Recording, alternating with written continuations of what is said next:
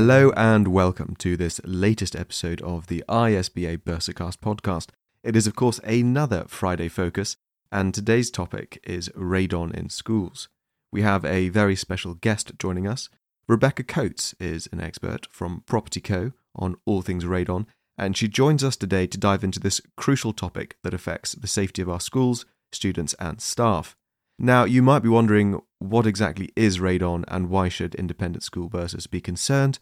Well, you're in the right place, because Rebecca is here to provide us with valuable insights and guidance on what you need to know about this silent, invisible threat.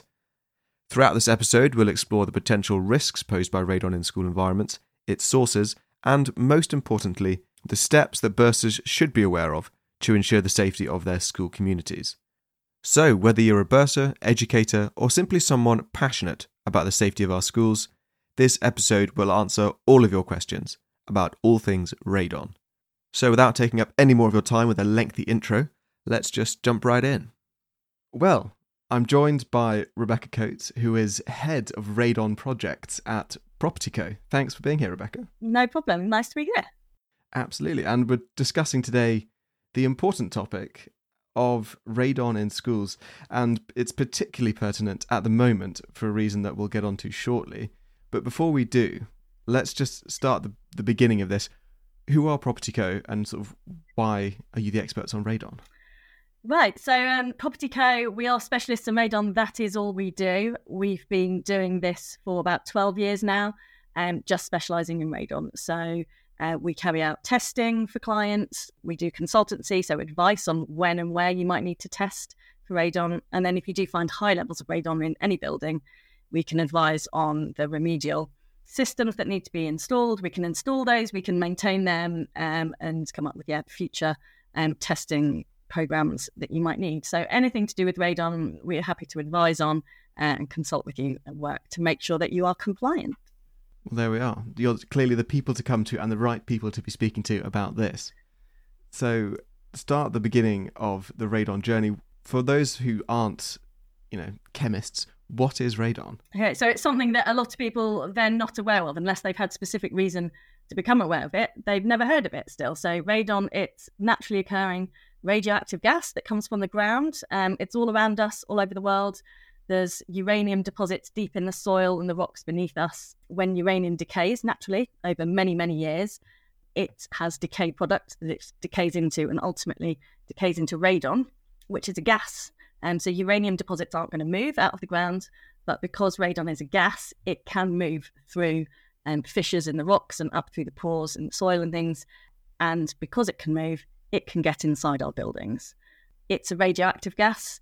So unfortunately, that is not good for our health. Long-term exposure to high levels of radon can lead to lung cancer, and it is the biggest cause of lung cancer in non-smokers worldwide and certainly in the UK. So it's something that people need to be aware of. You can't see radon, you can't smell it or can't taste it. So there's no way of knowing if it's in your building unless you've done a specific test for it. Okay, sure. So that's a little bit like carbon monoxide, but also not, because it's not such instant results. You don't notice things straight away, which is, I guess, part of the issue with it as well. It is. There's a long latency period. It's usually exposure over a number of years. And then it takes time for cancers and symptoms of lung cancer to develop. So it's not something that you immediately, sort of carbon monoxide poisoning. If you're lucky, you get symptoms, a headache, and you feel drowsy, and you know there's an instant problem. With radon, unfortunately, there's no warning signs until it's too late, which is why it's really important that people are aware it's something that you need to be testing for and doing risk assessments for. Sure. So I'm sure it's one of those things that gets put to the bottom of a bursar's pile because it's sort of, that's a future problem. Why has this particularly come up at the moment? What's happened? What's been the catalyst for this to be top of our pages? So it's been a health and safety issue. It's been there for many years that it's something that should be included in workplace radon risk assessments. However, a couple of years ago, the health and safety executive were alerted or found a school, and it was an independent school, that had particularly high levels of radon and hadn't dealt with it how it should have been dealt with at the time. That caused the health and safety executive to contact over 60 schools in that local authority area, private and public schools, state schools, to check that they had done their radon risk assessments. This caused a lot of activity, a lot of schools testing, and it was fantastic from our point of view because a lot of schools who weren't aware that they should have been testing then had to do their risk assessments, and they did. That original school that HSE found, they were actually this summer, so it was in July 2023, the case was in court and they were prosecuted, found guilty, breaching the regulations, health and safety regulations, that they had not taken adequate steps to protect the staff and students and other users of the school from radon. And that is a big thing. That is the first prosecution that there's ever been in the UK, and I believe in Europe, for a radon-related health and safety breach. So it's quite landmark. It happened to be an independent school. It could have been any employer, but it was an independent school. So that has created quite a lot of awareness and possibly some concern in the independent school sector, which is why it's great today that I can talk with you. We can spread some more awareness, hopefully some reassurance on what needs to be being done to ensure people don't fall foul of the regulator. And more importantly, they are protecting the people that are using their buildings. Yeah, absolutely. So there are a number of regulations in place currently. Yes, so absolutely. So the first step that any employer has to do, and this is a school or an office, whatever it might be, the first step is that you need to check whether your building is likely to be affected by high levels of radon. And it does vary according to geology. So different parts of the country are more likely to be affected, and that's due to the geology underneath. There's a way that you can check that for free. You can go to, say, the UK Health Security Agency, which is the government department that advise on radon. They have a website, which is ukradon.org, where there's a map, an interactive map. You put in your postcode, or your school's postcode, and it will tell you the probability of having high levels of radon in that building. It's just an estimate, but that is the place to start. If the probability is more than 1%, then that area is designated as a radon-affected area. And where it's a radon-affected area, so if it's more than 1% chance of having high levels of radon, you have to carry out radon testing. The other instance where you have to carry out radon testing is if the property has a basement, and that's regardless of where it is in the country. Because obviously basements are below ground, there's a higher probability that the gas may find its way in from the ground. So it doesn't matter where your school is. If you've got a basement, you need to do radon testing. Gosh, so that's basements anywhere. So if any school has a basement, they need to get radon testing. Yes, they do. And in that instance, you would test the basement and a ground floor room above and probably adjacent, just to make sure. If it doesn't have a basement, you test a proportion of the ground floor rooms and some first floor rooms as well. And I mean, if rather than having a full-scale basement, if there's a storeroom that's below ground, that still counts? It does. Depends on how long it's occupied. So the threshold is if it's occupied for 50 hours or more a year. So that's about an hour a week. So if it's a boiler room, people where they go down and check the meters and things, it might meet that threshold, it might not. If it's archiving, and people, very rarely go down there, but it's where you store the Christmas tree and someone goes and gets all the decorations out for the school once a year, it probably wouldn't meet that occupancy threshold. But quite often, it's not that hard to get up to yet an hour a week of someone accessing the basement. And so looking at, obviously, the geology of the UK, in terms of the actual building materials, are there certain building materials or building structures that perhaps a little bit like the recent, obviously, the rack issue we've just had, we were told to look for, buildings built mid-century and this sort of style. With radon, obviously it's to do with the ground, but are there certain, perhaps buildings that you need to be extra aware of or things to keep an eye out for? Not particularly. It's one of those funny things that it can affect any building of any age, any size. So certainly buildings with basements, or if you have a large floor void, suspended floors, an undercroft, something like that, sometimes that can give rise to lots of gas accumulating there and then coming up into the occupied rooms above. But no, we test old buildings, we test new buildings, and it can be found, high levels can be found anywhere. Sometimes the newer buildings, even if they've been supposedly built with radon protection in, which would be maybe a gas-proof barrier, if that hasn't been installed absolutely perfectly, but then the rest of the building is now very well sealed with insulation to keep it nice and airtight for energy conservation reasons, sometimes that can have higher levels than an old building that's got no radon protection in at all, but it had quite drafty windows and it was well ventilated. But equally, an old building where there's nothing on the ground, it's basically, the ground floor is laid straight on dirt. We can find very high levels in those buildings. It does really depend on the geology underneath and then that indoor environment, how much gas is being drawn in and kept there. So unfortunately, if I'm looking at a building, there's no way to know until you've done a test.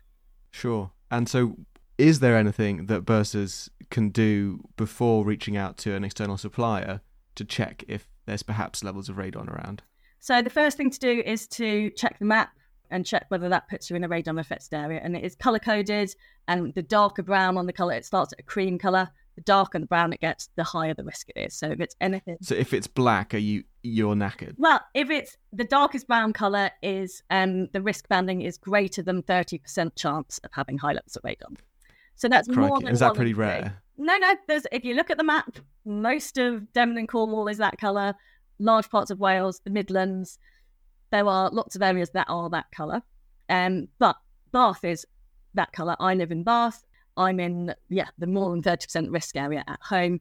I've tested my properties. I've lived in basements, lower ground floor masonette in the centre of Bath. I've lived in a new build further out. Both have been absolutely fine. I've had much lower than what you call the action level, the level at which you have to take action. So there is no way of knowing. Usually, so if it's more than 1 in 3, that's still a probability of up to 2 in 3 chance that you don't have a problem. So it's not necessarily going to be something that you need to set aside, bursars need to set aside massive budgets for and think, oh, crikey, this is going to decimate our budgets for the next year. It's not. The testing can be done relatively inexpensively. If you find you haven't got high levels at all, then that's something you only have to repeat once every 10 years. So it's not something that needs to be done annually or particularly regularly. It's at least once every 10 years. If the levels come back and you've got a problem, obviously you need to deal with that, and you would then need more regular retesting. But if the levels are sort of marginal, we might advise you retest once every 5 years or once every 2 years to keep an eye on things, because levels do fluctuate all the time. Okay, wow. So but generally speaking, 10 years, make a good note of it in your health and safety risk assessment, and then hopefully put it to bed for a bit if you're not living. I suppose, is it granite that is particularly bad for radon? All sorts of things. That's the thing that people mainly say, oh, it's granite, it's in the granite cities. Yes, it is, but there's all sorts of different geologies that do give rise to it. And you would think there's certain geologies where you would think there certainly won't be any radon there. So think of London, City of London, lots of it's built on clay. We go and test basements in London and you think, oh, nothing's going to get through sort of wet clay. You're not going to get gas come through that. Yes, it can, and it does. So, unfortunately, we can't rule anything out.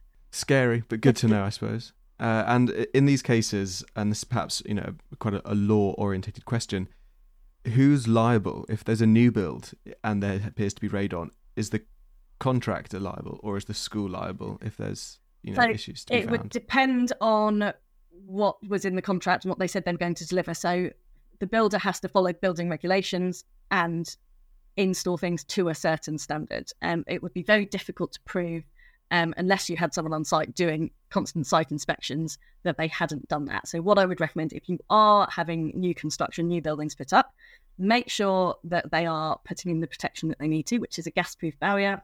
And then if it's in a higher risk area, they also need to build in the facility to have some active mitigation with ventilators, so forced fans at some point in the future. So make sure they're doing what they need to be doing there. Try and get it inspected. Building control should inspect it. The trouble is, if building control or someone comes, you can do smoke testing, things to check there's no gaps in your membrane. You can get a certificate to say, brilliant, it's all sealed now. But as soon as that person leaves site, someone could walk across with a shovel and put a hole in the membrane. No one sees it, and then the building gets built. So it is hard to point the finger. The important thing is, though, if you have new building put up and you're in a radon affected area, always test it on completion, because a lot of people think, oh, it's brand new, they'll have done what they need to do in the building, it'll be protected, I don't need to test it. Yes, you do still need to test it, and there are new builds that fail, we find high levels in, because if maybe the workmanship or the design hasn't been done correctly, and then once you have all this new insulation and things, it just exacerbates the issue, because you get more gas being drawn in, and because you have a bigger pressure difference in the building, more gas is drawn in and then retained there, so you get high levels. So it's really important to test new building. And if you do any refurb work on your existing building, something like upgrading the windows, there was research that found that changing old windows for double glazed windows on average increases your radon concentration by 60% in that building. So if you started with a very low radon level, a 60% increase still isn't going to put it at high, but if it's sort of marginal, and then you're doing that, and then if you might add wall insulation or loft insulation, something like that, quite quickly, you are then going to get above the level you need to do something. So let's say that some radon has been found in my basement and I'm a bursar, or perhaps in a room from the school. How quickly can it be dealt with? So it depends how busy a contractor might be. So the first thing that you need to do is to have a design survey. There is not a sort of one-size-fits-all mitigation solution to deal with radon, particularly in basements. Basements can be a bit trickier to deal with because we don't know exactly where the gas is coming in. Might be coming in through the ground, might be coming through this wall, might be coming through this wall. We don't know. So we'd need to come and do a design survey, and that would be, it's to do with specialist ventilation, changing the pressure relationship between the ground and the building, and diverting where you want the gas to go. Typically, when we design systems for schools, we need to install them when the school isn't open or operational, because it can be a bit noisy with drilling. We don't want to be disrupting the school day. So we tend to try and schedule school works for holidays. So we're always very busy, half term, Easter holiday, summer holidays, doing remedial work. So we usually try and do them then, or weekends potentially, if necessary. The thing to remember with radon is it's a long-term issue.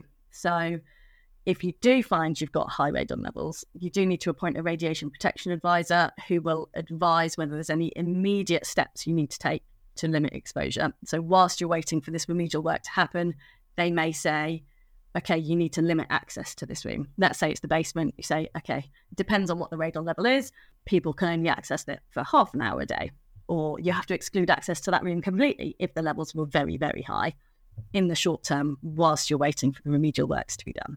And is it just a practice of proofing the buildings and pumping the gas out? So it's something that has to run constantly. So radon is coming from uranium deposits in the ground, which are never going to go away in our lifetime. They're always going to be there, continually emitting radon. So it's not something that, we come along, sort of vacuum it out, suck it out, and it's gone. It's a system that is running 24/7 for the lifetime of that building now. And see, that sounds scary in terms of, that sounds expensive. So there are running costs to do with the fans. Electrical energy prices have gone through the roof at the moment. So the fans do cost a little bit of money to run every day. I believe it's probably about £170 a year electrical costs on a standard fan at the moment, if you needed. Are these specialist radon fans? They are. Or are they just fans? They are specialist radon fans. So these are the types of fans where if we install something called a radon sump, which is putting a small hole under the building where the gas is drawn towards because there's lower pressure there. And then we have pipework that looks like a drain pipe up the side of the building. And then incorporated in that pipework is a fan that looks like a football shape with the pipework passing through the middle. That's drawing the gas out from what we call the radon sump, that void underneath, and dispelling it usually above eaves level through the top of the pipework. So you may need one of those sumps. You may need a few. If it's a large school, large building, multiple buildings with issues, you may need several of those. To install each one of those sumps, it depends what we're drilling through, what the building's made of. But you might be thinking very roughly in the region of maybe £2,000 to £3,000 per sump to install. So that's supply and fit and everything for that. And then you've got the running costs of it. But it's not the expensive, we're not knocking down buildings, lifting up floors. It's usually done from outside the building. And a lot of, or not a lot, but a number of independent schools that are our members, some of the buildings are listed. What's the practice with that? So that can complicate things slightly because the preservation officers get slightly cross if you start drilling holes in listed buildings. But they do have a pragmatic view that if it's a health and safety issue, we have to do something. And so there are different techniques we can use, sometimes where it's adding ventilation inside the building and all we need is an air input, so a vent or something. Sometimes we can find a vent that's not being used, take something else off that, like an old fan that isn't being used, connect up to that so we're not putting any extra penetration through the building. Sometimes we can design it and we've got some lovely sort of cast iron heritage fancy style grills that look old and not like a modern aluminium louvered vent to use. Sometimes we can install pipework underground and run it away from the building so it then pops up with the fan in a hedge at the bottom of the car park or something if necessary. So there are ways around it. And we have worked, with listed buildings. And then just to kind of begin to wrap up, what other considerations do you think bursars should really be thinking about? So firstly, the most important thing is to do your radon risk assessment firstly. And that could be as simple as a piece of paper. So I've got some templates that I'll put, I believe you can have a link to these. And I think they're in the ISBA library, members library somewhere already. But we'll make sure we share a link afterwards. Very simple. I've checked the maps. We're in this percentage risk band. No, we don't have a basement. Okay, we're at low risk of radon, so we don't need to do any testing. Or check the risk bands. Yes, we are in a high risk area. So we're going to do the testing. We've done the testing. The results are X, Y, Z. And this is what our next plan is. We're going to retest in 10 years. So the really important thing at the moment is to make sure you have got a piece of paperwork somewhere to show that you're looking at this. So if HSE come and inspect you, it's not, oh, we haven't thought about that, or we didn't know about radon. You've got some evidence to show, we're on the case, we've done what we need to, or we are in the process of doing. They don't necessarily expect you to have done it already if you weren't aware, but now there is growing awareness. There isn't really the excuse anymore to say, oh, we didn't know. So we need to be getting on the case with it and documenting and doing what's necessary. And radon testing is really easy. It's these placed around the building. This is a radon detector. Put a few of these. We can calculate how many you need, put them round. It's not one in every room. It sits there for 3 months, comes back to the lab for analysis, and then you get your results report and act on that. As easy as that? As easy as that. It's not a painful process. Yeah, hopefully not. Okay, wow. So thank you so much for coming on and taking us through all of that. I feel much wiser now to the perils of radon than I did before. The purpose, so I always try and say to people, I'm trying to alert you, not alarm you. With knowledge is power. So once you're aware, you can make your own decisions, you can act accordingly. But what we don't want is people running off scared and thinking, we're all going to die from radon. That's not the case. It's just it's a compliance issue we need to get on top of. And if you do find high levels, deal with them. And this obviously comes off the back of us being the ISBA, just having our Health and Safety and Estates Conference. It was a great day, and hopefully we'll see you there at the next one. Hopefully, I would love to come, and talk to people more about radon, and we'll see what the next year brings. Hopefully, no more prosecutions. But all the information is out there now, so if people, get on with doing the radon risk assessments is my message. Marvellous. And before we go, where can people find you, and is it PropertyCo? What's the email for that? So our website is www.propertyco.co.uk. Feel free to email me. My email is rebecca.coates@propertyco.co.uk, or we've got a hello@propertyco.co.uk email address if that is easier. I'd be happy to hear from anyone and help you out, even if you've just got any queries. Done radon testing and you think, do I need to do it again? I can have a look at your results and advise you on that. So do feel free to get in touch and use me as a radon resource. Superb. And we have, of course, in the reference library, one of your risk assessments as well. So that's definitely the place to start, we think. Yes. Superb. Rebecca, I'll let you get back to your busy Thursday. Thank you so much for taking the time. Thanks, Leo. And there we are, the end of another episode. Thank you so much to Rebecca for coming on to tell us all about radon.